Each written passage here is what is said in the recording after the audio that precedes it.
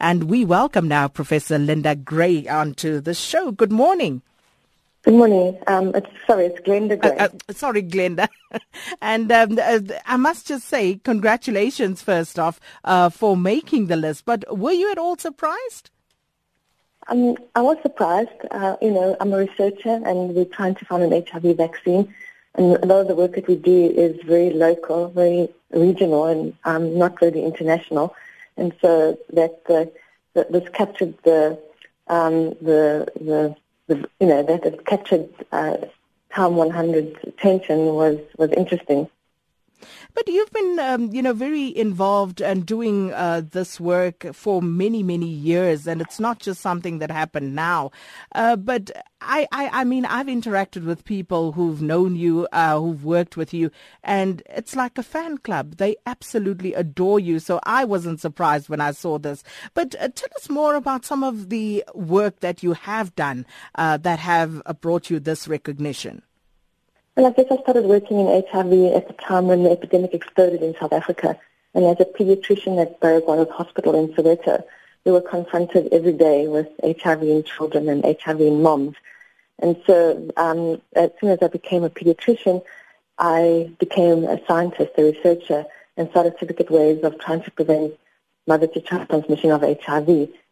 We did a lot of the work in the 90s, trying to establish the right regimens for antiretroviral therapy for mother-to-child transmission.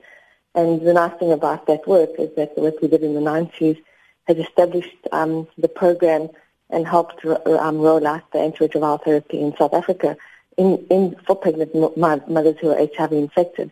And so we've managed, from the work we did in the 90s, we're now in a situation in South Africa where we're able to control pediatric HIV and look forward to eliminating it from South Africa. So it's wonderful to see that work that you start in the 90s suddenly has impact and has meaning for HIV-infected pregnant women and their babies, and children now can look forward to having a free HIV-free survival. So those are the kind of things that are exciting about work.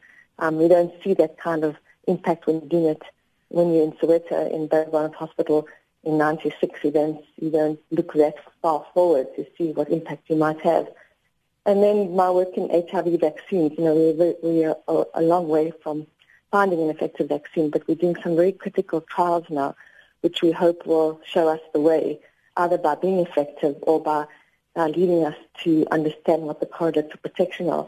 And so the work that we started in the mid-2000s suddenly are starting to gain traction 10 years later. And so we're very excited about the HIV vaccine program. And because South Africa has a high burden of HIV, I do believe that the biomedical interventions that will be discovered for preventing HIV will be in South Africa. How is that vaccine study going thus far? So we started it last year in November. We've enrolled 500 out of the 5,400 people, and we hope to have the results in 2020.